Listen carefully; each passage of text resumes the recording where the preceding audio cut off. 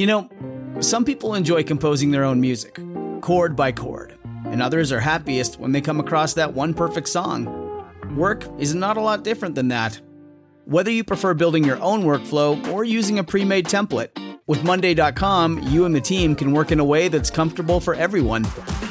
Tap the banner to go to Monday.com and build your own amazing workflow, or find an awesome template. No judgment.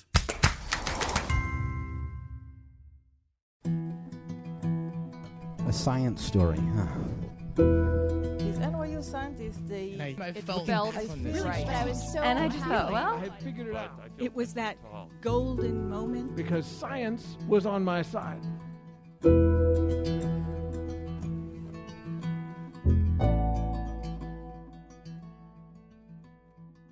Hey everyone, I'm Ben Lilly, and welcome to the Story Collider, where we bring you true, personal stories about science.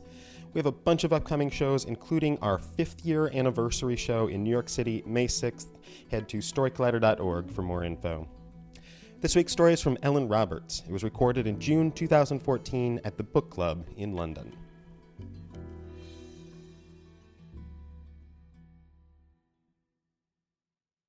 My struggle started about 5 years ago, and this is the sad and sorry tale of how I came to lose my faith in bacon.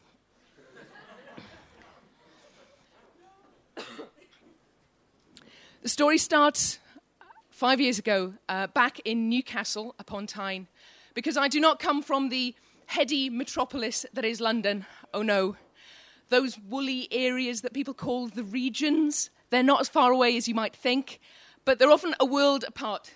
We spurn your southern baguettes for northern stotties.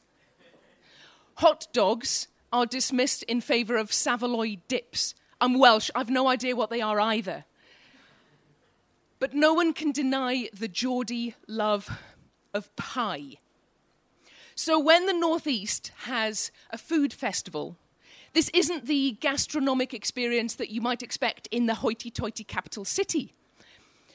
There was a competition. The Eat Festival, the local regional food festival, was hosting a competition to search high and low throughout all Northumberland for the tastiest bacon sandwich. The festival organisers, they wanted a little more flavour, a little more information on their website. So they wanted interviews with farmers, recipes for relish, that sort of thing. So far, nothing at all to do with me. But then they contacted the science centre where I work, and they wanted something just brief, 1 minute, just 1 minute, a video for the website of the science behind why bacon sandwiches taste good, why they're so irresistible to us. Okay, falls on my lap as a science communicator.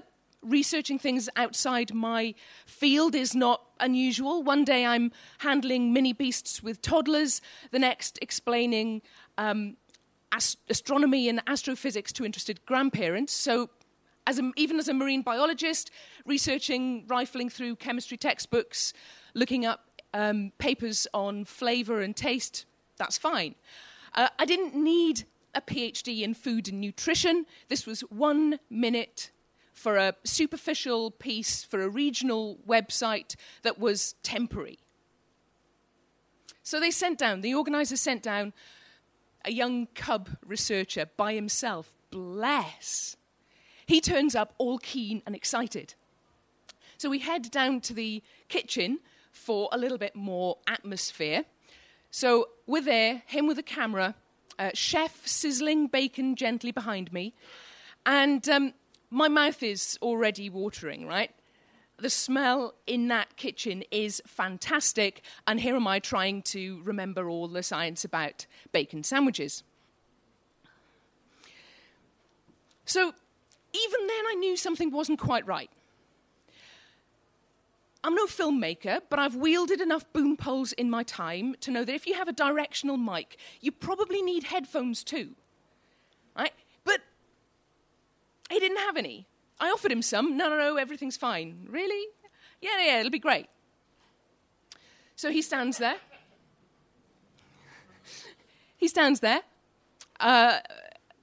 Lines everything up, and we do it in one take. Now, I'm not that good. And he seems pretty confident it's in the can. Do you want to just run over that again, just in case, something went wrong? No, it's fine. Do you want to check the audio, maybe? No. We're great.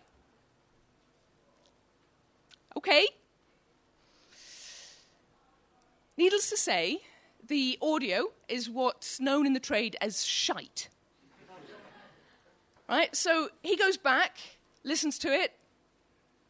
There's great sound of bacon sizzling with some waffly, muffled voice detracting from it. So he's desperate to save this story, right? He's got to make something of it. So he writes it up for a small article in the regional press, which is published quietly on a Thursday. I didn't even register it had hit the press. Friday morning, the phones ring hot. The story's gone national. The Daily Telegraph have published a piece. Dr. Elin Roberts of Newcastle University, the fastest PhD in history, guys. Dr. Elin Roberts of Newcastle University, research chemist, has had a breakthrough. She's recently discovered why bacon tastes so good.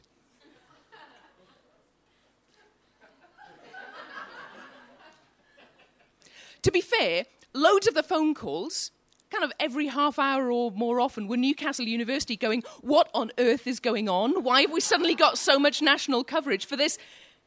What? Who's Elin Roberts? So, the story has gone national. I am just beside myself, frankly. And I told you this is therapy, right?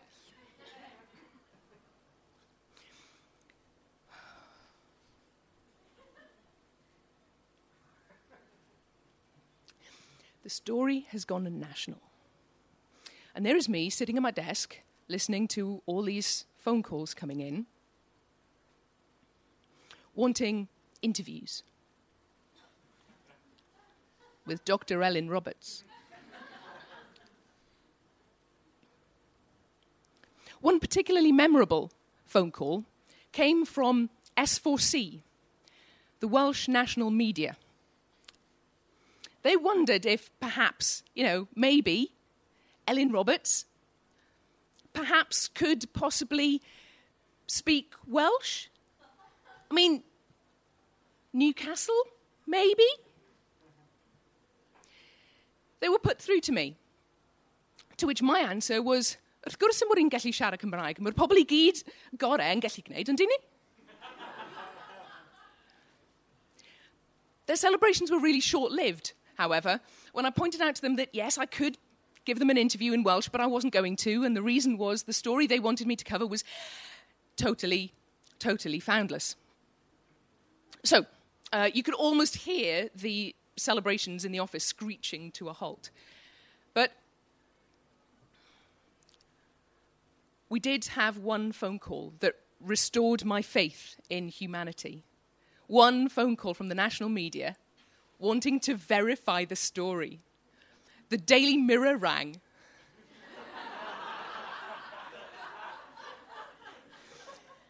To be fair for the journalist from the Daily Mirror, they showed me more professional integrity than anybody else involved in this whole sorry tale. Because once I explained what was going on, they were really understanding. And they said, well, we're going to run with the story with or without you. We've got 2 pages, a whole double-page spread that's going to be this story. So if you want any science at all to reach the pages of the tabloids, now's your chance. I wasn't keen. But we talked just the standard stuff. So rehydration, drinking plenty of preferably water, getting as much sleep as you could, vitamin C, preventative ibuprofen before the headache kicks in, that sort of thing. And, you know, fair dues to them, the article published in the Mirror was absolutely fine. The headline, however, scientific proof that bacon sandwiches are the best hangover cure revealed.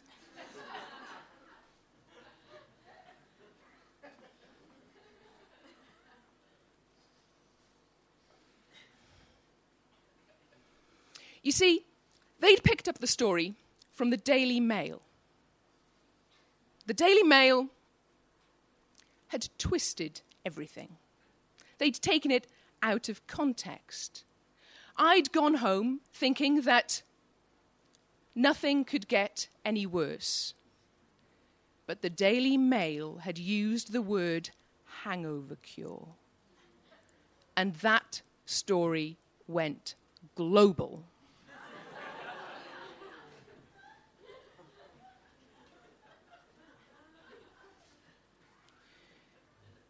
From Newcastle, you could hear as the world woke up. The morning was full of the UK. By afternoon, it had hit the east coast of America, phones ringing from further and further west until San Francisco woke up just as I was heading home.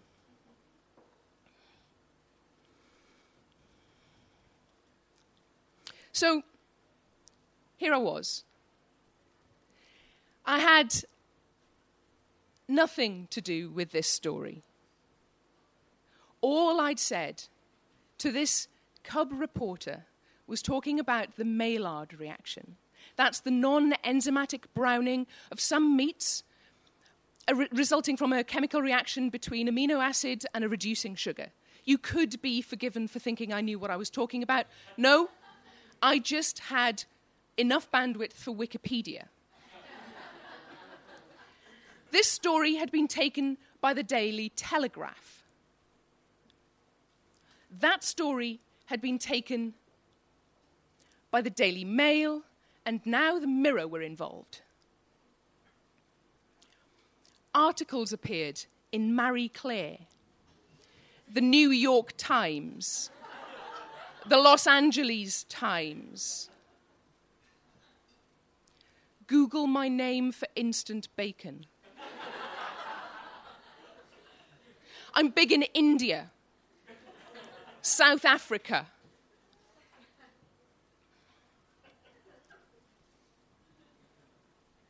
You see, it's all right for you, sitting there thinking, I'm so glad that wasn't me. But it was me. And 5 years on, I am still absolutely mortified by this.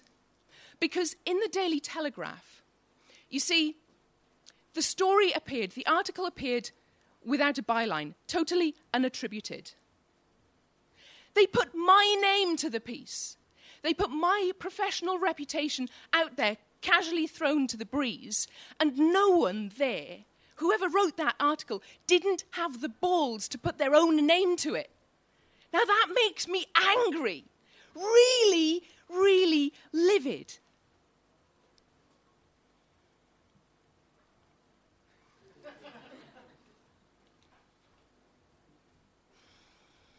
There are times when I kind of blame myself. There are times I really beat myself up about this, thinking that if only I'd checked that audio. If only I'd made sure I listened to it myself. But you see, I'm just kidding myself. I am one lone voice up against the mighty ideal that is bacon.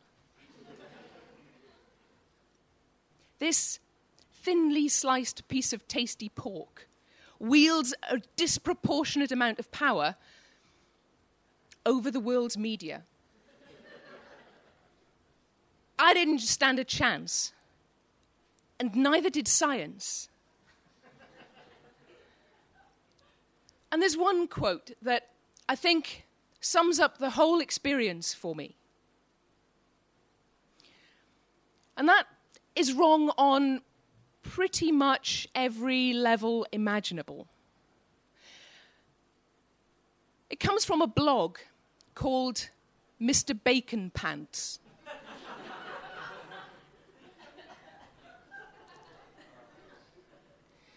And I quote Mr. Bacon Pants as I say, "Bacon is our God, and Dr. Elin Roberts of Newcastle University, our only prophet."